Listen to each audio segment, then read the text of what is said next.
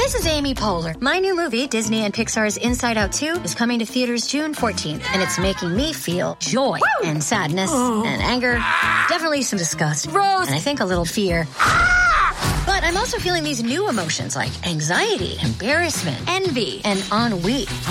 It's what you call the boredom. Okay, that one was weird. It's going to be the feel everything movie of the summer. Disney and Pixar's Inside Out 2. Rated PG. Parental guidance suggested. Only in theaters June 14th. Get tickets now. With supply chains becoming more complex, you need to stay on top of the latest logistics developments. So if you work with logistics, you need the Beyond the Box podcast from Maersk. It's the easy way to keep up to date with everything from digital disruption in logistics to the need for supply chain resilience in today's market. Find out more and keep ahead of the game with the Beyond the Box podcast on logistics insights at maersk.com/insights.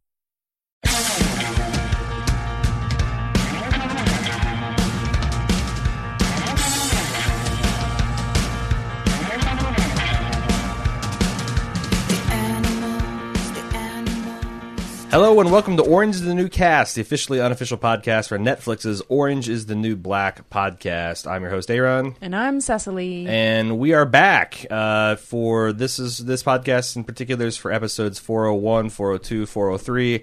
Work That Body For Me, Power Suit, and Don't Say Anything. That featured the awesome Say Anything reference, homage. Right. So we are back. We didn't have time to do a proper intro podcast. Yep, we've got abbreviated coverage and abbreviated hosts covering said coverage. Yeah, the aggressive delivery negated a lot of our normal arrangements. So it's going to be Cecily and Pialani joining me this year, and we're going to be alternating co-hosts. Mm-hmm. And we're going to be doing 3 at a time and having a special finale edition for the Straggler. So we can do finale / wrap up on the last podcast. Don't know what the release schedule is because we're kind of shotgunning it, but I'm hoping to get You'll episodes get it when on you Tuesdays get it, and you Thursdays. savages. But yeah, look at the feed. Look at your choices. What do you think about the new season so far? Because I was kind of going into season, honestly, with all the feverish Game of Thrones stuff. Mm-hmm. I wasn't really anticipating it. I didn't have any feelings one way or another about it. I'm enjoying it so far. I think it's just as action-packed as normal. There's all kinds of crazy things going on that would never happen in actual prison, I assume. Yeah, and for whatever reason, I feel like that I'm not as willing to call bullshit on things that I don't feel like should happen in this prison anymore. Well, I think they're putting things on the front lines that really deserve to be there. I mean, when you think back in season 1 and it was just Piper all day, every day, that wasn't as good as some of these other more interesting storylines we've gotten, like Maria Ruiz's backstory. Yeah. Thought that was great. Yeah, and since we don't have that relationship anymore, it was nice to see those two again, how they first fell in love. Very cute. And if you're, yeah. And if you're a longtime listener to our podcast, you know that we're not the biggest Piper fans. But I feel like this is where she's kind of like a C plot through most of these, and she looks like she's on a trajectory of getting her comeuppance is fairly entertaining. Yeah, absolutely. So, what were your thoughts on so far? I've only watched the first 3, and I'm going to try to reserve it to only watching up to where we podcast. It's a lot easier not having to keep track of what is and isn't a spoiler when you do it that way. But I thought the first 3 episodes were really strong. Mm-hmm. Like, I didn't think there was a single part that was dumb. I thought that mixing the new prisoners who come from perhaps less, they're not the kind of minimum security prisoners that we've been accustomed to, and mixing some of the guards from Supermax. Yes. I can't remember who the big burly guy is. I'll get to his name. Piscatella. And that's the other thing. Like, I'm going to be struggling with these names until I get kind of back in a groove. I thought Piscatella was awesome. He's, I guess this year's version of Porn Stash, except for he's just no nonsense. I mean, I haven't seen him be even inappropriate. He's just from Max. He's but I thought he was going to be brutalizing people left, right, and center. I'm not getting that. I'm getting that he's just very tough and professional, and he demands order. Well, we're only 3 episodes in. Yes, so. True. That's true. You don't introduce a guy like that without conflict coming with it. But I reminded, like, my favorite moment of his is when he is introducing the new guards and their living arrangements, and he's like, the warden has asked me to initiate an icebreaker procedure, so you will tell me 2 truths and 1 lie, and I will attempt to discern the lie. And he's getting closer and closer to that woman's face. It's so funny, because it's doing the opposite. It is not breaking any kind of ice. No. But no, I thought it's a really strong opening. So we'll see where it goes. I mean, I was at one point even starting to like So-So, which has never happened before. Right. Going into this, I don't know even if it exists out there, but we desperately tried to watch the last season on to get kind of a quick refresher. But we did end up watching this season on, and the trailer looks hot. Yeah, looks scary, intense, and I'm excited to see everything that happens. But let's talk about what did happen these episodes. Yeah. So I'm just going to start stuff kind of in order, and we'll talk about their character arcs. Let's talk about the man who is the beer can. Caputo. Basis for side boob, Caputo. He's the warden now, and I liked how he kind of realizes, we return to the show immediately from where we left it. The girls, the women, are still frolicking in the probable toxic runoff lake. Yes. Which didn't really become a big, like, when they're all breaking out in rashes, I thought that there was going to be... I feel like something more has got to happen. I don't know, because it's been a long while now. Has it? I mean, in real time, it feels like it's been like 2 days. What do you think about Caputo's... I mean, yeah, you could be right, but I'm saying, like, if there's going to be a mass outbreak of rashes, we've been through at least 3 nights, because that's how many nights that Red's put up at the Snorer. Okay, you're right. So I was like, I feel like if it's going to be a mass run on coochie cream or whatever, you would have had that by now. But what do you think about Caputo and his arc and some of the interactions, especially the one I want to talk about is the one where he meets Donaldson, who was... he was the inspiration for Admiral Rod Cocker. Yeah. They run into him at like an Applebee's or at a Olive Garden class establishment. Right, he's just the best boy. Up front, I just want to say that yet again we got another a couple of scenes of Caputo just being an absolute creep, but at the same time, it's okay. Like, for instance, he's got Maureen in his office and she's just looking at what's on the screen and it happens to be porn. Mm-hmm. And when they asked how he chose Tasty as his assistant, he said, she's the one that I'm least semi-attracted to, which tells me he's attracted to every woman that's in the prison because they're all women.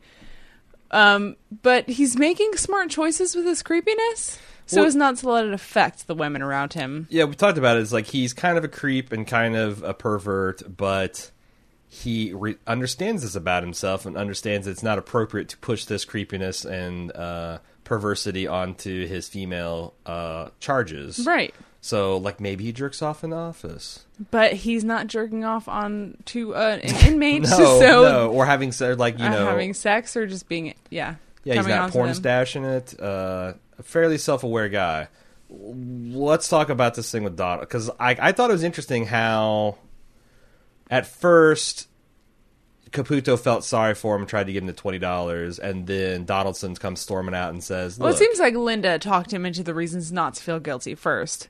Yeah, but that's what I'm trying to get at. Like, so he said, "Look, I don't want you, you left us all high and dry. O'Neill had a kidney stone, I think, and he didn't have insurance, so he put off putting it treated, and now he's got a burst, I think, kidney or something like that, and he might die." And Caputo's like, exorbiting all these shots, and then Caputo says, "Well, you know what? You on the worst day in prison history, when the inmates were out and we're getting a flood of new inmates."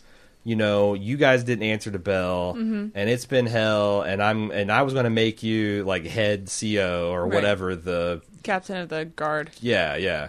What Piscatella is now. Yeah, the Castilian, if you will. I will.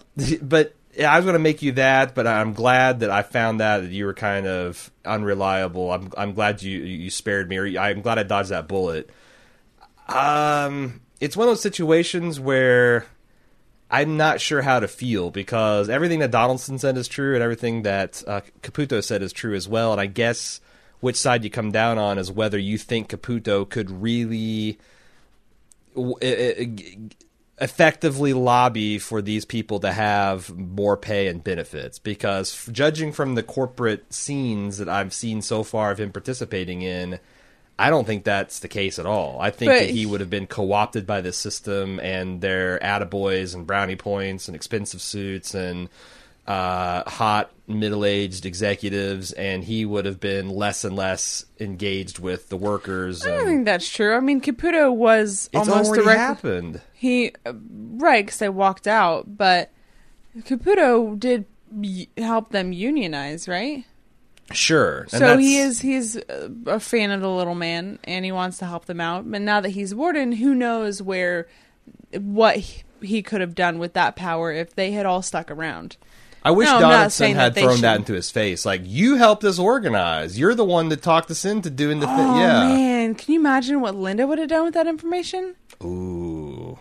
He could have gotten in some serious trouble. Well, yeah, who knows? But I thought that would have... I felt like that they let Caputo do that thing where Donaldson was made speechless, and I don't know that that's exactly how that... Or maybe it was. Maybe Donaldson's like, well, I'm classier than this. I'm not going to be the guy who's going to argue, with a customer. Right. And also, I do need that $20. Sure. So I don't know. I'm not sure what to think about Caputo, because he does seem successful. There's interesting, to replace these COs, apparently they want to get veterans, which started out like a solid, seems like a suggestion. Like, hey, yeah, let's get jobs for veterans and, whatnot. And then it turns into it's a pure profit motive. Oh, yeah, we can get a couple $1,000s in grants if we take these, and more if they're in wheelchairs and crutches. Yeah. Which, of course, he tries to point that might negatively affect their job performance. Right, and house them on campus. I mean, they're on a roll. Yeah. The other thing about Caputo in these episodes is he gets Tasty to be his assistant. Yep. So we're going to be seeing, I assume, a lot more inmates doing other regular jobs. Well, or just more inmates cleaning porta pots, because that's the worst thing ever. And I love, oh God, the fact that they're easing this overcrowding burden with porta pots, is just indicative. And there's also all these funny things happening in the margins where Tasty's like, oh, for Christ's sake, I'm gonna clean porta pots, and Suzanne's like, yes, because she loves the clean, apparently really disgusting, gross things. Yeah. Maybe cleaning just all the smooth plastic is going to be soothing to her. I don't know. But I hope that, and I love the Shawshank reference when she's like, look, I don't want to be getting up in your social security number and knowing your taxes and then end up having, I ain't going to crawl through a river of shit to get out of this place. What else do we want to talk about with Caputo? That's about all I've got. Maybe some other stuff will come up in it. I want to talk about the theme about overcrowding in general, because... I've considered myself fairly informed about what's going on in privatized prisons and their awfulness and whatnot, but I felt like that this is doing a good job of showing that, it's not, overcrowding is not just a nuisance. Like, oh my God, these guys are going to have to share spaces and they're going to have to bunk beds and all that. It's not like a, Girl Scout camp type complaint. This is putting people on top of each other and putting them in stressful positions and changing the dynamics of the groups and whatnot is dangerous. And we're seeing this where, you've got this influx of maybe a more dangerous type of prisoner, that they've actually got more violent, because it seems like the only really violent offenders at this prison are the old women who have been put into the minimum security because they're just considered no longer able to be a threat. Although, the one that I call the pirate lady, who's got the squid tattoo in her chest, she does seem like she's still dangerous. She absolutely is. She was ready to cut up a body without any prompting. Right, but they probably didn't even need to ask her to help, and she would have. Yeah, I thought there was, there's the overcrowding versus, as Big Boo said, a mandala of pussy. But you've also got all the, the bathroom fights and the fact that, Red has to get up at 3 o'clock in the morning instead of 4:30 to cook for everybody. Pushed down the stairs. And they're running out of toast. And there's already not enough COs, and now there's twice as many prisoners. So you've got places where women are able to jump other women. Like, for the first time, like, I've always joked, like, oh, I wonder when this show's going to start becoming Oz. But this season feels like it's the one... I know we had the season before last where V kind of took over and instituted some violence and beat the shit out of Poussey. Well, no, actually she had Suzanne beat the shit out of Poussey. But I thought it's interesting that we've got a fake CO, murdered, chopped up in little pieces and planted in the garden. Great way to kill a body. We've had multiple women getting beat down. Yeah, Litchfield is getting to be a scarier place for these women. Yeah, it absolutely is. Do we want to talk about, since we're talking about chopping up people, Lolly and Alex's storyline? Yes. Because this is interesting. You've got, it's essentially the Telltale Heart, only with a person who's got mental problems. Right. It's just the worst accomplice ever. And you're right. I forget her name, but Squid Tattoo Pirate Lady suggests that they kill Lolly because she just can't keep it together. And now there's drones flying around. Which I think we're going to find out those drones are a cost-saving measure to expand the policing without actually having more COs. Oh, yeah, absolutely. But that's for what Lolly, this is like, The NSA is after you. This is definitive proof in her mind. This is proof of the end times as far as she's concerned. You just killed a guy, now there's a drone? What a coincidence. And it seems like it's fixated on me, and she's already paranoid. And so, yeah, she's going to either snap or they're going to have to kill her, right? Well, it's funny because any other season, I would have thought that was kind of like a joke. Yeah. We're going to have to kill her, but I don't know. And they play it as a joke, too. But I also think there's enough truth to that and they've got, that's the other thing, is it's the thing that blends into here is, Miss King's involvement in the garden. And, what's going to happen when they dig up those plants when it comes time to harvest and there's a fucking human skull? You don't dig out the entire plant. I know, but I'm saying next year, when they're tilling someone. Well, how long does it take to dispose in the ground or decompose in the ground? I feel like skulls can hang around for years. Did they put the skull in there? Because I know, I remember there was this thing of by that time, they planted this big elm tree over a Civil War field or something, and they blew over 150 years later, and there were still skulls and bones in the root systems and stuff for these soldiers that died. Yeah, I'm just saying a bone can last a good long while. Okay, so let's say that happens. Who cares? Nobody's going to be able to trace that back to anybody. Well, but it's been a year, and it's just bones. Yeah, and I guess that's the thing. And he's an anonymous hitman. Well, that's the thing is, I thought last year that he had actually gotten into the prison, he'd actually filled out paperwork and gotten hired, but it seems the way they're presenting it. But still, he shouldn't have any connection to Alex if he's. I know, but I'm saying it seems like this year they've made it a point to where he's just snuck in with a uniform and a fake badge and took advantage of the chaos because they don't have any. They're not looking for a missing guard, which was the first few episodes. I was like, I wonder when they're going to figure out that there's a guard that's missing and they're going to turn everything upside down. Or is the overcrowding just so bad that no one's had time to notice? But where I was going is, if someone finds this skull, even though they can't pin it to anyone, I think that's going to have a repercussion on the prison ecosystem. Someone got killed, we'll be able to forensically determine about where. Yeah. We can probably pull the dental records and find out this guy is some drug cartel assassin, because I'm sure he's wanted for something. There's Interpol, and that will, I don't know, maybe turn Litchfield from minimum to max. I don't know where I don't know what direction they're actually trying to steer the story into. I didn't think they thought that far ahead. Well, probably not, but that's not stopping me from doing it. Mm-hmm. So what else do we want to talk about with Alex and Lolly? I feel like Alex and Piper really haven't had much to do with anything. Yeah, Alex has a cell phone now. Yep. So there's that thing. That's the other thing is she lost her keys in the trade. Here's the other thing is there's no way that her former drug dealer boss is going to forget about her, because eventually he'll find out that this guy's going missing. Right. And Alex is still alive. And there'll be another... he did send, or they did send pictures of her looking dead and her tits. Sure. So I would think that was pretty good proof that he did the thing, because who would be stupid enough to do that? I agree, but right? then when this guy doesn't show up ever again and never answers his phone again, who knows what he did after he left the prison? Well, but don't you think they're gonna? I mean, I thought this guy was. I mean, Alex knew this guy. This was their regular hitman.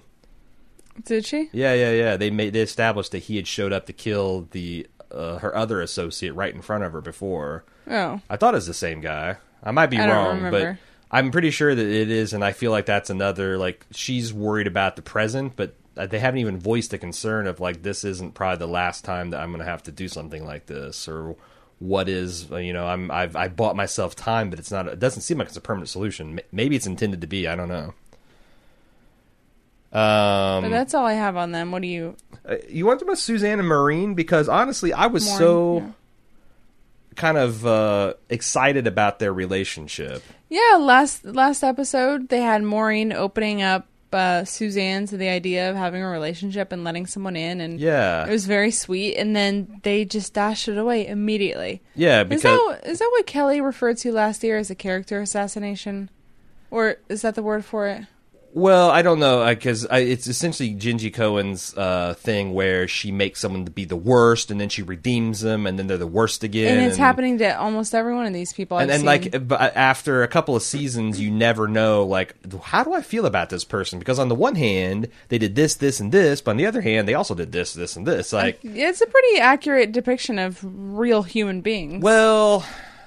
I don't know, because most people, I think, are much more even-keeled, middle of the road. They haven't murdered anybody, but also run an orphanage. It's like that's. Well, I mean, sure, outside of a prison. Yeah, that's the thing. Put in prison, it almost like maybe she stumbled into a storytelling device that stuff kind of makes sense. Like, yes, this person could be for this in a prison, and also on the show Weeds, where you're just dealing with a bunch of drug dealers. That same sort of formula works. Okay. So, what were we talking about? Suzanne and Maureen, rather. I don't know how I felt, because I guess I was more excited for Suzanne to try to get a unconventional but healthy relationship going with someone, rather than having, kind of a one-sided unrequited love or being nakedly taken advantage of. But she fell in, she started to fall for someone who has got really severe mental problems. Right, and she's done something really bad. From the way Joe Caputo looked at her file. That's the other thing. What are we going to do about Maureen? And he kind of raises his eyebrows about whatever her record is, and they're not going to tell us. No. So what the fuck is going on with her? Yeah, seems like Gingy Cohen may have figured out something better for either Suzanne or Maureen this year, but we're going to get more. Okay. Do you, I want to talk about Morello and her wedding to the man-child, and how kind of like, I've always liked her, even though she's clearly a nutter. Oh, yeah. But and that's she's the thing, like, about it. I know it's like, that's the interesting thing, because like, I really liked her last season, and I like her love affair with the pen pal, but then she also got them to just beat the shit out of the real victim. Christopher. And now she's in love with this guy, and they're having hot phone sex. He turned out that he's living with his mom, and I think sleeping in the same room with his little brother. So that's not even actually working that well. Yeah. I especially like the part where she's trying to get everyone jazzed and jealous about the fact that she's married and she had sex with a man, and there's been so much turmoil, and the thing with the lake, and the thing with Alex doesn't want to give a shit because she's murdered a dude and then cut him up. I also think that which we didn't talk about the fact it was kind of a double murder. Lawless came in and stumped him, and then I'm like, this guy's not going to be dead. He's still going to be alive, and she had to re-kill him. Yeah. We were expecting him to just be completely gone when she came back at night. But it was kind of a Saving Private Ryan style, like look right into his eyes while you're strangling him. Spoiler alert. Well, if you haven't seen Saving Private Ryan yet. I haven't. Oh, I don't think you can take it. But the double murder. But yeah, the fact that Morello's trying to get everybody kind of jealous or excited, and it's I her think day, and no one is- wants to talk about it when it's her day, and she's I think wanting to everyone just is jealous, and I think that they have a lot of fun just putting her on, take. pretending not to be interested. Because when someone does actually rain on her parade, she gets all the sympathies. So I don't know how to feel about her character. Then they do this like super uncomfortable but very funny, no hands, no touching, What do you call that? table sex, Visitation sex? visitation sex. Yeah, Yeah, and the guard doesn't even know how to stop it, or I don't even think it occurs to him to stop it because he's enjoying watching. yeah. There's children in the room. That's the thing. So Like, funny. if it wasn't for the fact that the kids were in the room, I guess I wouldn't care that much. Right. But like, oh man, it's gross. It's gross. Yeah. So he comes in his pants, and she probably comes in her pants, and I guess they can keep doing that. Yeah. Can they just get conjugals up in this piece? I know they got it the think one so. time, but I mean, when it's in minimum security, I'm pretty sure you just have like short-ish sentences. Huh. But they do have Some of these people are put away for a long time, though. trailers for conjugals, right? I don't know. And I'm sure someone will give us the scoop on that. But I know that some prisons do, and some of them don't, and I don't know how this one goes. It does seem like it is. I don't know how long Morello's sentence is, but it does seem like it'd be very hard to get married while you're in prison and then remain chaste to your mate for 5 years and not be able to.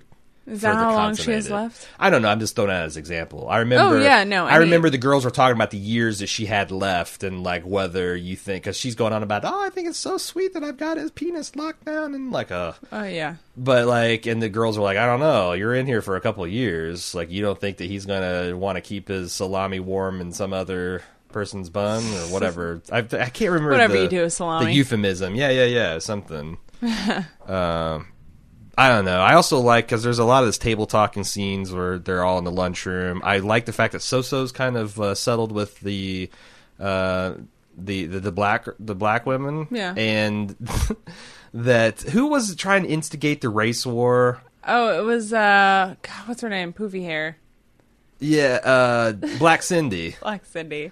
who is now Yes. completely Mazel Tov, and she's like squared off with the one Muslim they've got in the prison too. But I thought that was pretty funny how that they were, she's like, "Oh, I'm sorry, did I trigger you? What?" And tried to, and what was it? Was it Tasty funny. said, "I'm just bored. I'd like to see a race war or something like that." No. Black Cindy said Oh, she's that. the one. Okay, Yeah. who was the one getting all pissed about it? Oh, then? it was the track. It was the runner, yeah. The runner.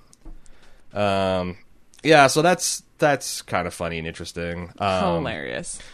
What else do we want to talk about? Do we want to talk about, talk about Piper's plotline? How she's wants everyone to know how badass she is for sending the kangaroo lady to Max. Well, I feel like a few people have given her the idea that she's a badass. Well, Because that was a really cold thing that she did. but she also it's straight up snitching, right? I mean, it's a combination of like I planting. don't think so. Huh. I mean, that's not planting evidence and getting her thrown in I Max. guess is that's not true. a snitch thing to do. Yeah, It's just yeah. a dick thing to do. Yeah, I guess it's true. And I don't think that kind of behavior gets you more friends. It just gets distance from everyone else. Yeah. Because they don't want shit planted on them eventually. But Piper's got this reputation for being cold like a bomb pop from way back in the freezer amongst the Litchfield minimum security women. Yeah. But it seems like the more violent and dangerous offenders don't give a shit. And they're like calling, Like who? Huh? Like who? Violent offenders don't give a shit. Like the Dominican women that have essentially started moving in on her painting turf. Oh, is that what they're doing? Well, I mean, I just felt like that was shown like when the new women were all like kind of locked up in a cage, and the old women are, the previous season's women are kind of milling about in the cafeteria, and Flocka goes over and she's like, "Oh, I see you got a teardrop in your eye," and Flocka's like, "Well, that's just makeup." Goes, "Well, mine's not, and I got 3 of them. I killed 3 people, and I got sent up on WIC fraud," which I guess if she really got in jail for WIC fraud, then I don't know that she's considered a violent offender, but she says she's killed 3 people, and that's one of the women that's at the core of the Dominican gang now. Yeah. So, like, and then, you know, that's the thing, like, Piper is so self-conscious about being this godfather figure, and she's, like, posing and posturing, and she got this, you know, the quote-unquote heavy, the Samoan girl. Well, here's what confused me, is that these Dominican women are throwing in with, like, Flocka and Gloria and all the women that we've already known before. Are they? And Maria. Because it seems like... But Maria brought Piper a crop of new women to get in on the painting game. Yeah. So that's what confused me, is, like, they're throwing in with them. She's following Piper around for some reason, but... Well, it feels like it's the Dominicans that are kind of organizing the crime in the prison, and the rest of the Latinas are kind of that rising tide's making their boat float higher too, but there's not... Oh, yeah, there is some internal conflict in the kitchen. And I thought that was pretty funny too, how the fact it's like, you know, everyone treats us like we're one kind of unit, but we all know that, like, Puerto Ricans talk shit about Dominicans, and Dominicans talk shit about Haitians, and everyone talks shit about Cubans, and, like, it's all these different stereotypes even amongst their own people. Right. And I see, that's the thing, like, I don't get, I'd have to talk to my buddy Daniel, but I don't get a lot of these references, like, about the whole block smelling like vapor rub. Like, is that something Dominicans do? Like, grease up with vapor rub all over the place? I don't know. I don't either. Like, this is all new, like, oh, racist stereotypes I'm not even aware of. I think she was just saying they were at a vapor rub in the commissary. But that's mean something, though, right? That has got to be some kind of stereotype that we're not familiar with. Or else why would they didn't say explicitly who was buying all the vapor rub? But in context, those are the 2 Puerto Ricans bitching about the Dominicans, right? Because it seems like Dea and her mother are Puerto Ricans. Right. So, and then you've got the Mexican lady. It's like, it's, I thought that was some of the entertaining things, just them talking about, she goes, are you being racist? She goes, no, she's not racist. She's just saying racist things. Which that was pretty funny. Is, and there's also a lot of interesting things, like some of the black women were of the opinion that they can't be racist.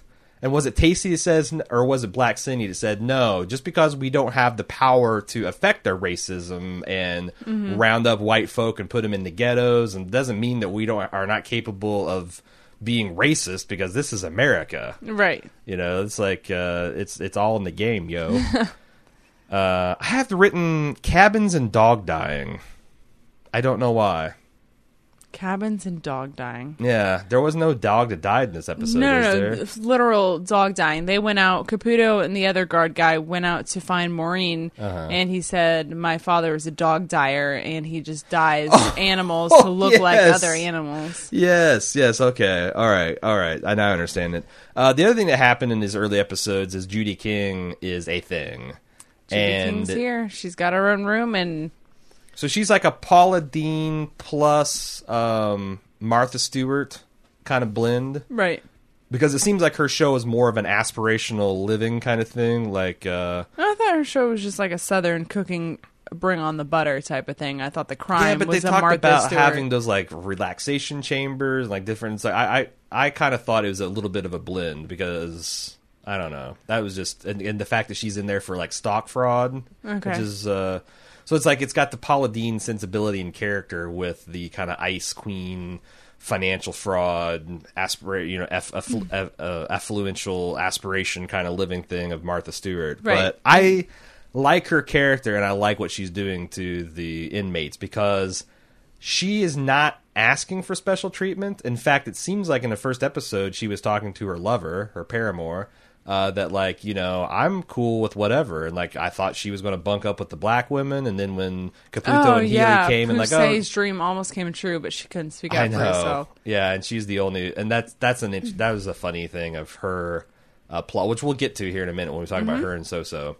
But I like the fact, because I'm not sure how to feel about her, because she's not asking for these special privileges. This is the administration wanting to thread the needle between the public wanting to see her do hard time and the fact that she is even if she's not asking for it, if she says the wrong thing to the wrong person, they could all be in hot water. She did specifically request a non-threatening white roommate. Well, no, she didn't. She didn't deny it later when she was accused of it. Well, when Healy she's like, well, if you're going to ask, I would like someone clean, this, that, and so it's like, kind of her theme is like, I never expect, but I'll always accept this preferential treatment. Right. And that's interesting, and how Yoga Jones is kind of resisting being on the 1%. Why? Can she say no? Probably not. I mean, maybe. I think she can say no. But do you think Judy's right, and at some level that she likes the fact that now she's got a somewhat private room with a person who's, clean and friendly and is not going to get, Well, sure, but she's also a very principled woman. She is. Until she gets offered herbal tea. She is. What was I also like the fact that they mentioned that they also sprinkle these like Freakonomic facts in here.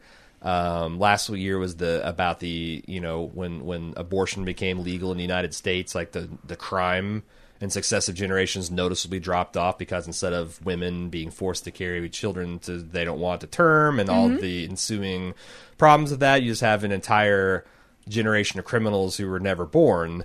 This, they're talking about the effects of lead paint, which is another Freakonomics. Like that, there's like a lot of evidence that shows that when we crack down on lead in the environment and got that out of the drinking water, crime rates plummet, because it inhibits children's behavioral control and their ability to absorb new information.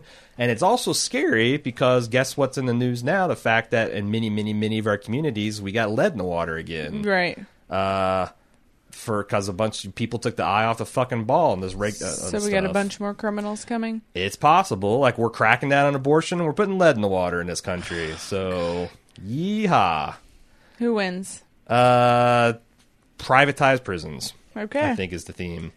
But yeah, what else do we want to talk about? I guess we should talk about Poussey and Soso.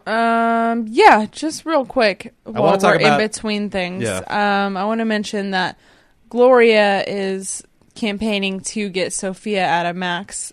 Her guilt is really eating at her, so she let her son know to let Benny know. So that Benny's her son, to let Michael know, to let his mom know that this is going on at Sophia. So she shows up and she's been harassing Caputo. So right, and that's the thing is like I don't see. I can't get a good handle on Caputo because he does seem like he tries to do the right thing, but this thing with Sophia, she's just being left to rot in the hole while he's trying on new suits. Have we even seen her yet? No, we haven't. No, we haven't. In the first 3 episodes, no Sophia. She's just mentioned the fact that she's still in the hole, and she's been in there for at least 3 or 4 days, like we just talked about in the beginning of the podcast. So we're going to talk about Soso and Poussey. Okay. Which is interesting because I thought that they were a cute couple, and I feel like that I've always been annoyed by Soso. She doesn't feel like a real person to me. She's still pretty frustrating and annoying. That's the thing. Like, they've added this dimension to where she's such a people pleaser that she, like she had that revelatory experience with the person that's a sex offender. And, I thought they're going to make it's like, well, he is like a statutory rape deal. He was 18. He was a senior in high school, and he had sex with this, junior girlfriend, and his parents pressed charge. It was worse than that. He was just having sex on an abandoned beach with his girlfriend, 2 consenting adults. Now he's a sex offender. And they were talking about, they made a little point about how the sex offender registration, because it's for pedophiles and to make sure that women and children in the community are safe and are aware of the people that are sex offenders in the community, but because that is such a broad class of crime, which seems like it needs to be fixed legislatively. You've got people who peed in an alley outside of a bar that was 500 feet from a school playground, and now they are treated just like a person who pulled their pants down in front of children. Right. You got these people having sex in public, or if at 3 o'clock in the morning they're having sex in a park in their car. Yeah. I mean, that's the kind of people, and they're treated just like a child molester, which that's a separate topic for discussion about what do we do as far as rehabilitating, helping these people? But man, that seems like a fucked up, shitty situation. I don't know. Absolutely. I don't know how you go on and live in your life in a free, just society when that stuff is happening to you. because you're gonna try. You got to knock on your neighbors' doors and tell them I'm a registered sex offender, no matter where you move to. Like, people aren't going to get to like, okay, well, tell me your story. Tell me your. It's going to be like, oh, thanks for letting me know. Slam, lock, slide chain. Like they're, right. You don't ask and you don't volunteer the story. So how do you ever know unless you get to know a person? And how are you going to get to know the guy who won't meet you? And that's the thing, is like, it's going to change your personality. Like, are you going to smile at people? Are you going to meet their gaze? Or are you going to act like a whipped dog that society is treating you? But this is all to state that So-So, after having this experience, goes back to her, I forget exactly what cause. Oh, they're protesting a Walmart in the community. Yeah. And this guy's like, you want to put a park here? I can't live within, a several block radius of a park, so you're essentially wanting me to sign this proposal to evict myself. Right. And he cynically says, well, it's not like Walmart's going to lose. So he signs it, but she comes bouncing back and giving this trumped up story so she can fit in and be accepted in this group. Right. And then she does the same thing where she makes up this outrageous stories about Poussey. And I thought... And the thing about it is that I don't think she made it up so much as she just assumed that because she was black, that was the truth, and that's the universal experience for black women in jail. Right. And that's the thing, like, she's coming from this, I mean, she's not white, she's Asian, but she's coming from this thing where she's so politically correct, and she's so, like, it's like, oh, I just watched The Wire and made assumptions. That's, like, that stings a little bit, because I feel like that a lot of middle-class people can make that same statement. Like, they try to be aware and understanding about race, but it allows you to, paint people with an overbroad brush. And now Poussey, because that's when she was saying that, I'm like, wait, this isn't Poussey. Poussey's dad was in Germany, and he was like he was a military officer, and he probably made decent money, and she had structure and education, and she spoke multiple languages. Like, I was protesting as So-So as selling this shit to Miss King. Yep. So, I mean, I think that's an important lesson for Judy King to learn or understand. But I mean, clearly that spoke to her and appealed to her, because she ended up inviting Poussey to come sit at her table and talk with her. But not because she's just a human being who's who's starstruck.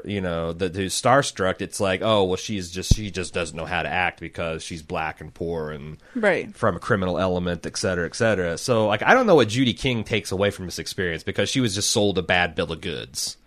She didn't seem to be bothered by it. Well, I wouldn't be either. When Poussey was like, well, that's not my family. That's not the truth. And Judy King seems like, I don't know. I'm just telling you what your girlfriend told me. So that's kind of how I would play it, too. It's like, oh, I'm sorry. I made all these assumptions based on what your intimate partner told me about you. Right. I don't think this is she didn't seem very upset that she was lied to either. Well, I don't think Judy cared one way or another. She was trying to be nice. It makes her look like a privileged asshole. I mean, which she absolutely is. I'm just saying, do you think she's afraid of looking like that? I feel like she's I would be when I'm in a prison and someone sells me the story about a black woman, just assuming that she's got this kind of background. I wonder if they'll do anything, because maybe that'll make her a little bit less... I wonder if they're going to steer this to where she leans into the celebrity thing and, like, starts wanting more and more privileges, or if it's going to be that she kind of walks that line between... being famous and being kind of pampered, but she never takes it too far. I don't really know where they're going with it, honestly. This isn't a complaint. It's just me saying I could see what you're saying, but I think it's already been gone to there with, and the kitchen's being remodeled. I mean, the story already played itself out. That was a moment for So-So and Poussey to really fully understand. But I thought you were asking a question about what is this going to do to King going forward, and I'm like, no, I don't know. I didn't ask that. Oh, okay. Well, it's all recorded, so if you're a liar, I want a lot of people feedbacking and calling you out. Okay. What else do we want to talk about? What about can we talk about Healy's new look and this whole boss dog bullshit and his little necklace he's got going and his shirt that's unbuttoned, maybe a button too much. Yeah, and he's always been that much of an asshole. His stonewashed jeans. Like, can we talk about what? What's different? But he's acting a little cockier. I don't think so. I mean, yeah, It's been exactly 1 day, so I don't really think a change has taken place. You made the comment when we were watching it, like, look how disgusting he looks with his. He's wearing more necklaces than I was aware he wore. That's what I was trying to get at. I don't think there was a change. I just noticed he was wearing more necklaces than I thought he wore. Well, ever since he's agreed to give his Russian bride a separation, divorce, whatever, I can't exactly remember the details. It does seem like he's a bit more, and he had that flirtation with Red, who, you know, she thought that they, I guess, had an understanding, but he's made it very clear that he doesn't, like, he's back to trying to punish her. Yeah. He's using his power and abuse thereof. And part of it is, like, this is shit rolling downhill because he doesn't want to be giving Judy King preferential treatment. He's got 80 new prisoners to process in his role as guidance counselor and all that stuff and getting them squared away. Yeah. And Caputo comes and says, I don't give a shit. This is the number one thing. I mean, he doesn't want that either, but, you know, it does seem like he's doing some of this stuff with Miss King to piss off Red and to take her down a peg. And you think so? Oh, yeah, for sure. Because Red says, like, I don't like this. And he says, well. I mean, I was expecting if he was going to get back at Red directly, he would, you know, give her kitchen duty. She is a famous chef after all. Well, don't you think that's probably coming? I thought that they were going to pair up Red and Judy in the same room. That would have been interesting. Well, it's going to, because, like, man, Yogi Jones we happened to freeze frame when they first met, when Healy was giving her a tour of the garden, and Healy's doing that. Well, maybe we should fertilize our women. Like, that is some genteel breeding that Judy King did immediately projectile vomit all over his shoes when he said that. Yeah. But I happened to freeze frame because you were getting up to refresh your drink or something, and the look that she was shooting at Red was like she had this smile-plast on her face, but her eyes were like dead serious. And I'm like, oh, they are really going to have some kind of face-off this year, this summer. Red and Judy King. The rampaging Russian Reznikov versus Judy the King. Yeah, I don't know. It seems like that would be the next evolution, to just go ahead and have them square off over the lunch arrangement. She's taking over the garden, and it's gonna get crazy. Maybe life is all crazy, but at least you can get snacks. Do you want to talk about Daya and her mom? Because I still think her mom is the worst. Her mom is the worst. She's led the situation where Caesar, she instead of having a solid backup Mary plan Sternberger take over, Steenburgen, whatever, and buy her a bunch of wood toy yuppie bullshit stuff, she swooped in there and made sure she was put with her people. Caesar immediately got arrested, and now he's going away for it seemed like a long time on his conspiracy charge. Long time. And now they're working with caseworkers, and they got strangers, and their kid is who knows where. And once again, Daya has to comfort her own goddamn mother and pull her out of her spiral. Daya's the one who was wronged and needs comfort, but she is now being the mother to her own mother. Yeah. And finding her sobbing at night. I'm just let her cry. Because the cynical part of me says that she's also crying really loudly at night, hoping that Daya will creep over and be like, Mom, what's wrong? No. Oh, yeah, I definitely feel that way, too. It's like, get the fuck out. Do you think that we're going to see Mary Steenburgen again? Is she going to call her back and say, listen, my mom fucked me, please Well, here's the help? thing, like, I don't know how to feel about that either, because that shit looked like it was really broken and weird between her and Pornstash. Like, there's not a really great place for Daya Jr. to go, in my opinion. This is all a train wreck. At one point, she's almost this close to getting stomped on by SWAT team. On this other side, she might be raised by a psycho rapist and his crazy mother. Like, I don't feel like there's a good solution to this problem. Here's a solution. They bring back the actual father. Huh? Okay. Huh? Okay. He comes back just as suddenly as Bennett? he disappeared. Wait, what is his name? Bennett, I think. The soldier. Who... We never really got the entire story to him. Any sort of closure. Yeah. Or understanding. Maybe I should research it on the internet. Well, I thought that the actor wanted out, and that's why they wrote him out. It wasn't like a creative decision, so... Okay. Who knows? That one, Allison Williams' boyfriend memorably came back on Girls this season after a similar falling out creatively, so who knows? Maybe he will come back. Yeah. That was just a one episode thing. He's not back. Oh, really? So, I mean, if we get a one-off episode where we get some closure, then sure. That might be nice. Let's see. What else we want to talk about? Red's got a snoring problem that she's dealt with. A woman with an abnormally large uvula. I love, because it's funny, there's another thing, I felt like there's this just really strange synchronicity, because as I was saying, like, wait a second, this isn't Pusey's backstory, that immediately became relevant, and I was also saying, I don't know why they don't try sewing a pouch on the back of their shirt and putting a tennis ball in there, because that's what my mom tried to do with my dad, because my dad is a inhuman snorer. Right. Like, when I have to share, every once in a while, like when we go on a long motorcycle trip, or any time that I'm forced to spend the night in the same accommodation as my dad, it's a desperate race to get to sleep before him. Yeah. Because it's just earth-shattering, sleep apnea, worst of the worst kind of snoring you can get. Yeah. But in this case, like, they did that, and it seemed to work, except for now the woman's got, like, facial fractures and maybe some teeth missing because she rolled out of the bunk, hit the ground. She's broke her nose. And I like how Red's like, I should probably go with you to heck. But, She got her sleep that night, and many nights after. And the other thing about Red is that she is subtly undermining Piper's power.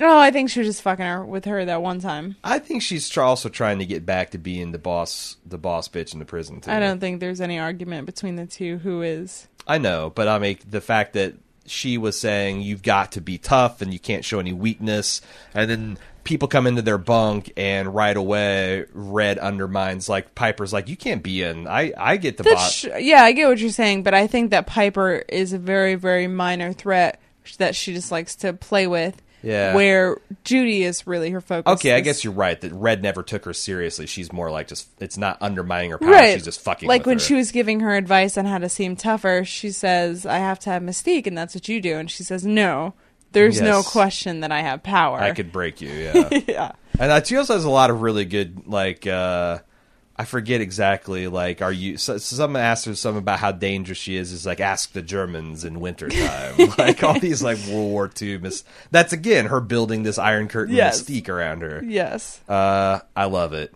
We talked about this a little bit in passing, Black Cindy and her turf war with the Muslim lady, yeah. Which feels kind of like a Gaza Strip type of situation where they're literally fighting over demarcations and lines and who controls what, and there's a lot of political commentary that I'm not qualified to commentate on that. But like, where do you? So what is that supposed to be funny? Is that going to be like another piece of social consciousness coming through? Like, I can't quite tell. Also, I guess I like Black Cindy, and I thought her conversion to Judaism was genuine. Right, they didn't really ground her that much, though, it seems like. No, these two are not taking each other seriously. I don't know, maybe they'll have some sort of alliance by the end. Yeah, it seems like this is the show's style, that they're going to maybe Black Cindy will convert to a new religion by the end of the season. Who knows? Yeah, it's like, oh, Islam is just Judaism fulfilled. So, yeah, I can see something. But it does seem like in this show's wheelhouse to have them squabble and then eventually form an alliance against a larger threat, or just, right, instead of bonding over the fact that you are singularities, you're minorities that are of a persecuted religion for the most part. Instead of finding that common ground, that's another reason to fight the person you're stuck in the situation with. So shall we talk about Maria Ruiz's backstory? Who she is primarily to this point been the woman who has the adorable boyfriend who is kind of mute, and the adorable baby who was born in the first season and taken away from her, and that's kind of like all I know about her character. And this is now the season where she's getting her storyline fleshed out. Yeah. That her father was like a race first Dominican and ran like this minor street drug gang, and was all about propping them up with the racial identity. And we see some teenage Maria, and how her father was kind of a creep, and inappropriate around her friends, and also saying, doing all this stuff for our people, but also it seems like it's pretty cynical about lining his pockets, and the fact that he hates Mexicans and doesn't like them encroaching on his property. And then there's this like a West Side Story where she falls in love with Well, I mean, she doesn't fall in love. She's just like looking out. She sees this guy running down the street who throws his packet of drugs, and she goes and scoops it up and saves it for him. Then there's this, I thought, really cute scene where she goes to meet him at his boxing gym, and she's trying to spar with him, and she ends up slapping him full in the face. Yes. And he was super pissed, but he could tell that she's so shocked. But he was also very charmed by it. Yeah, she's like, I thought you were a boxer. You could block that. And then, she's kind of a motor mouth, and he's kind of in. But he's not a talker. But he talked about like why that is, and like I feel like other than the fact that they're both kind of drug dealers now, that's a pretty cute relationship. Yeah, it's just adorable. I love them. Yeah. If you don't remember last season, he said, "I can't come and visit you anymore. Their daughter's getting older, and it's getting confusing for her," which tells me that Maria is going to be in jail for. She's got a while left. Because he wouldn't just stop coming to visit if she had maybe a year left, right? He's trying to make a normal life for his daughter without having to visit her mom in prison. So that was just heartbreaking. Their visit scenes were always some of my favorite. Sure, especially when she's saying like before she thought she's going to be put away into a remote prison. Yeah. Like out-of-state prison, she's like, you've got to talk to this baby. If you don't talk to babies, they grow up weird. And the next visit, you see that he's actually talking and like doing a whole this other stuff and like really trying to be a good dad. I wonder if this is going to. Because here's the thing. This is exactly why he didn't want the daughter to know her mother, because he doesn't want her to have these same kind of things. And now it seems like Maria is fully kind of. Leaning into the El Jefe lifestyle. Yeah. Is this a self-fulfilling prophecy where he's going to have some bad feelings and wanting to get back, maybe bring the daughter back around, but then she's going to get busted and put in solitary, and he's like, oh no, I can't. I wonder where this is going. I mean, it's interesting just her being kind of Walter Whiting the prison. Right. I don't think that he's going to have much of a storyline in the future. I think that it's much more interesting to have her become, just a fully fulfilled bad person on the inside. Yeah, and it's getting to know the relationship and how things are probably going to go wrong up front is nice. Because I like the guy as an actor. Like, his eyes are amazing. He's got these big, giant Elijah Wood-esque pools in his face for eyes. And they're super expressive, which is good since he's playing a character who doesn't talk much. Right. But I missed having him. Like these people were solid C to D class tier characters, and now they're moving into the A list. Right. So I like it. I mean, that's the other thing about Maria is that we got her backstory that she wanted to be a dental hygienist because that seemed like very white collar, and she likes to help people with their smile. And he's got plans too, but his plans clearly are probably more along the Scarface line. And this goes to show, like, the flip side of the so-so poussé thing is that this is what happens to a lot of people. No one plans like, I'm going to be a criminal like my dad, but things go wrong, and you got so much opportunity to associate with that element, and that does seem like a good way to get ahead. And there aren't a lot of opportunities, and that's how you get a girl who's clearly smart and confident and thinks on her feet, and she ends up getting sucked into this lifestyle. Interesting. I wonder if we're going to see any more of that, or we've gotten backstories before where we don't actually find out how they ended up in prison. You just get a flash of their backstory to just sort of establish the character more. Yeah. I do wonder if we're going to get the moment of where the cuffs get slapped on her. I don't know. Because you're right, we're like 50-50 about the backstories. I mean, if they don't, then the implication is there. It was drug related. Yeah. It wasn't nearly as interesting as giving someone fake tabs and making them think that they're on acid and killing themselves. Another plot line we can talk about is Pennsatucky, Doggett. Yes. And the rapist who got his face smashed in the car accident last year, and the fact that he's with Flacca's friend, who I call Marzipan. I know that's not a real name, but... It's Marisol. Marisol, thank you. It's like cross-wired in my brain now, and I promise it's not because I'm trying to talk shit about her character. It's just like after you listen to a few of my podcasts, you'll get the fact that I just can't keep this shit straight. So Marisol, sure. What is going? So the other thing I thought was gross about this is this CO who I can't remember, the donut duck guy, the rapist. he is talking to the other CO and talking about Doggett as if she is her girlfriend on the outside. Yeah. So that, obviously you can't date prisoners Right. because prisoners can't, as Red reminded Healy, they can't give consent to relationships. I thought that was gross too, that he's like acting like this is getting relationship advice to how he can woo the girl he raped back, and like, why is she treating me like this? And total lack of self-awareness. What's the deal? Why hasn't he tried anything with Marisol? Is she just a little bit more street smart, or No, I think it's just he was genuinely attracted he's to Doggett. fixated to Doggett and Exactly. wants... Exactly. Okay. I think he's has this possessive thing with her now. And it's pretty tragic because Doggett came up to the two girls and tried to give them a warning, and I thought they were making fun of her, but I think that they genuinely thinks that I think it was both things. Was it, or they just completely insensitive about showing? They were making fun of her, but then just acting like she's a pathetic person, which has some sort of sympathy implied, right? But still, they were making fun of her because they're those kinds of girls. But I thought that was super, where she's like, "You like ducks?" and Doggett's like, "Not anymore." I wish that Doggett would just come out and say it. Yeah. But at the same, she deserves warning. Yeah, she does, but it's also. But she got out of her that hadn't happened to her, at least not yet. Yeah, and that's like it's on. They're like her and Big Boo are on like rape watch. Yeah. Because at one point, like, Marisol is like sobbing, but you find out that she's just affecting, and that's just her and Flocka doing their bullshit. Yeah. And they're like, that fucking asshole. And then it's like, oh, I guess it never happened. And like Doggett points out, well, he's still a fucking asshole. Mm-hmm. I don't know what they're going to do. What they need to do is inform somebody that's got power to do something about it. Yes. And hopefully that this won't be buried by Caputo the way he did Bennett and Daya's relationship. Well, I mean, yes, that's true.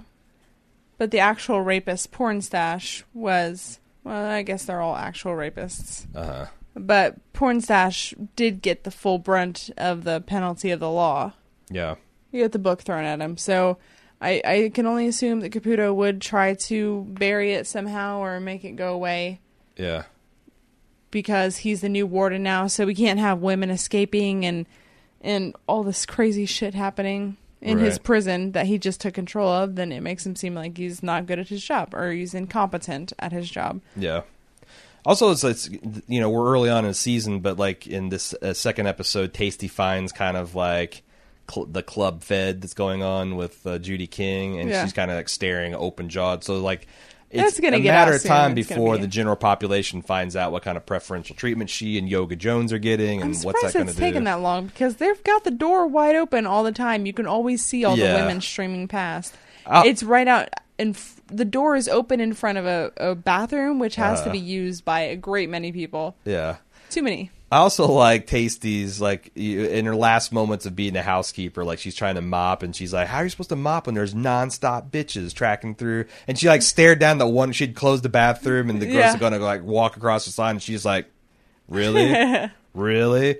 Yeah. And backs her down. In the next episode, there's, like, half a dozen women walking past them. And Suzanne's got some choice things, too. She compares their fate to Sisyphus. Also, in Black Cindy, the Muslim woman set up the Diet Coke trap that exploded, and Suzanne's like, oh, we could sleuth up the true owner and restore restore people's faith in humanity. And then when it blows up in Black Cindy's, Suzanne's like, we could have been sleuthing.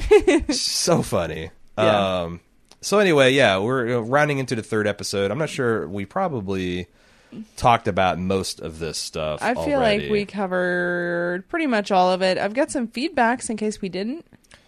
Sure. Let's talk about that then. Okay.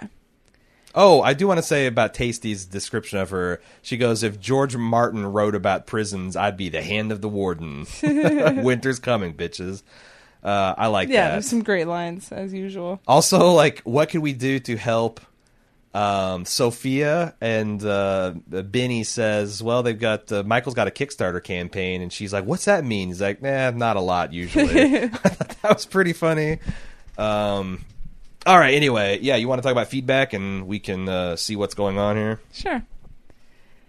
The first one is from Nathan.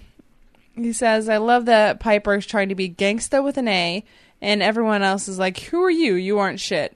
Do you agree with that? I don't think I agree with that.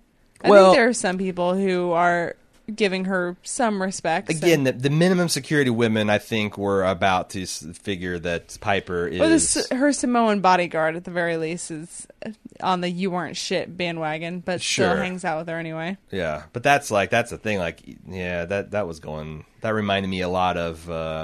in the Get Shorty, how the one guy... I forget the guy's name, but he had... Tony Soprano. What's that guy's name? Oh, James Gandolfini. James Gandolfini was his heavy, but he's just a past his prime stunt guy. Yeah. And like John Travolta was able. Anyway, yeah. She's a fake heavy. She doesn't seem like she respects Piper. Not super tough. I do like Piper and the Samoan lady's rapport.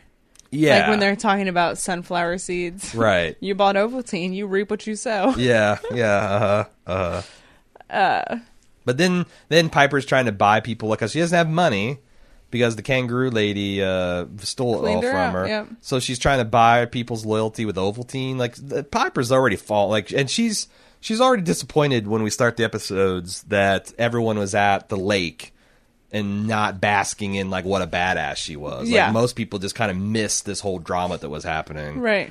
But anyway, let's get back to Nathan's email. Alex is slowly redeeming herself the further away she gets from Piper. I don't know about redeeming herself. She's certainly murdering 100% more people than she was before. Okay, it's not murder. It's legit self-defense. At first. Later when you smother the guy who can't attack you anymore, that's murder. I'm still going to call it an accessory to self-defense. Light murder. It's light murder. Sure, it could have been self-defense when she had the bruises on her neck from being strangled if they had called someone in to help them immediately. I understand why you don't. Why?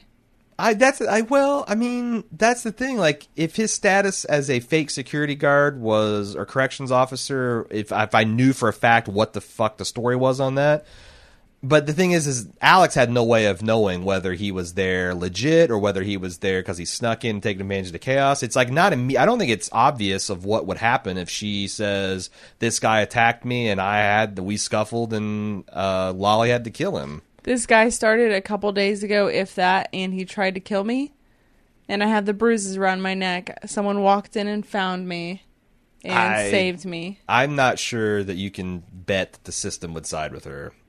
I mean, that's just my analysis of how Alex would feel about it. I don't know what actually would happen, but you get caught up in the system. I think it changes your opinion and what you feel about how justice works and all that stuff. Okay. Brooke, that's so can go from being the most annoying and privileged character to the best thing ever in one scene. The boombox moment was great. Don't say anything. I also liked her not knowing how to take Judy King because Judy King's joking with her and she didn't laugh and she's like, oh, I found that there's many people in here who are funny without meaning to be, so I suppress my mirth.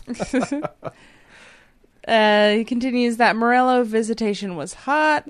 Was expecting Gloria to have an I'll have what she's having moment one table over. And she would have if her son weren't there. Sure. This next one's from Amy Jaw 89. Thought I would hate Judy King, but so far she's been a really interesting character, a refreshing addition to the dynamic. I like her a lot. I do hate her. No? Wow. I do. Okay. Well, that's something we can fight about in a couple episodes. The way she smiles, not a fan. I'm enjoying Piper much more so far because her annoying nature is so much more tongue-in-cheek from the writers, and her new cellmate Muscle is great too. We talked about that. The thing about Judy King is if you take her story at face value, she came from nothing and built herself into something, which makes her seem like she's a hell of a lot less entitled than you'd expect from a person of her wealth and background. Like, she seems a lot more grounded than your average, rich person being thrown in a prison kind of situation. Yeah. A few little seeds were planted early on about the backstories for both Crazy Eyes. We didn't get the full story in previous episodes, did we? And her even crazier girlfriend, with Caputo looking at her file and being surprised by something. Hope they expound on both. Well, no, we never We get got the we never crazy find eyes. out why she's in prison. But Susan alluded to the fact that like she did hurt someone, and we've seen.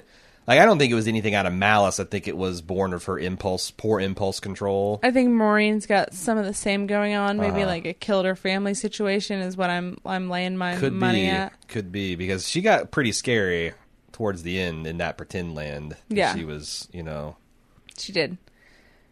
She continues, I'm also worried about Pennsatucky. She seems quite rightly like a completely different person since her experience with the rapist guard. It was kind of painful to watch her show care for Marisol, who took her only job to be shot down.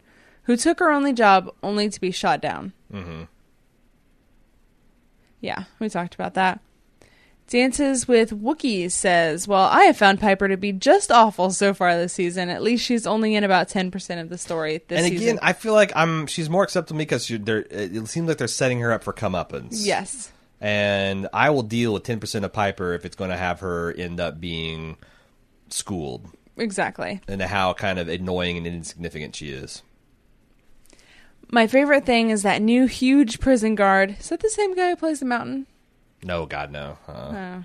Well, if they need to recast him yet again. He'd be a decent Mountain. That scene where he is talking to the new prison guards in front of the cabin and begins to break the ice was hilarious. That guy is so fucking intimidating. Yeah, we didn't talk about how the other thing, Caputo's brilliant idea, and we didn't talk about the relationship he has with this executive. Do you think... I can't tell whether they're on the same page about their relationship. Oh, I think they absolutely are. Really? Yeah. Okay. Yeah. They're enjoying each other's company. Well, yeah, right but now. I think he's reading into it a little bit. I mean, the way... Because she keeps on saying us, but like us as in the sense of the team, and let's discuss our wins, where he's like talking us as in relationship. No. I think you've got that backwards. I think I she's could saying be wrong. us is us. I have a hard time telling when people are flirting with me, etc. So, I forgot why I even mentioned that. Oh, because that's the other thing we didn't talk about Caputo with the cabins. The fact that they found these old cabins and that jogged his memory, and they're able to clean them up for the COs because that's a soft benefit they're able to give without actually in lieu of salary. Yeah. So everything's being done in a cheap here. By the way, when Soso is at the sex offender's house and he hands her the newspaper, you should pause it and read the article. It's pretty funny. Really? Did you do that? No, hell no. Oh, I missed it. I'm critically low on time with this stuff because I'm still doing Penny Dreadful for one more week, and Game of Thrones is still in full swing. So no time for pauses, no rewinds. Just do it. Shotgun it, man. Off the cuff, pew pew. He continues, but can someone tell me why no one has reported the missing prison guard? Why are they not looking for him? Could someone please help me understand this? Wouldn't Alex's former drug boss expect to see him again? I think we fought about that. Definitely. And I feel like I don't understand whether he bullshitted his way with fake ID and a uniform onto the campus, or because it seemed like that he just got hired. And he made a comment about like how shit their screening process was. Oh yeah, I mean, but that could have just been shit he was saying to Alex's cold-blooded smack before he killed her too. No, they accidentally released the wrong prisoner. Yes, that's last also season. true. I think that yes, they're just bad at things. But I mean, do they have paperwork on this guy? Or they're just so desperate for COs that they just took that guy. Yeah, a guy in blue pants and a blue shirt shows up. Looks muscular and mysterious. Yeah. Mysterious. Yeah, I would like to know exactly how the circumstances of his hiring, because he might not be on the record, so they don't know he's missing, so they're not going to ever look for him. Yeah. Michelle says, Lori Petty is such a talented actress. There is so much physical acting with the Lolly character, and she pulls it off so effortlessly and convincingly. Those glasses are a big help. Right. Like, those glasses really give her that unhinged Dr. Seuss quality that the character needs. She says, liking the Red and Judy interaction. Judy, being a new inmate, should be intimidated by Red, but stood up to her like a boss. Yeah. You know who is irritating me? Morello. By the way, just exactly how young is this dude she married? I don't think he's that young. I think he's just living with his parents, which you can do forever. Yeah, if but they and you so choose. I kind of thought he was in his early 30s, and now when I see him in this season, he does look a lot younger. I think he might be in his early 30s.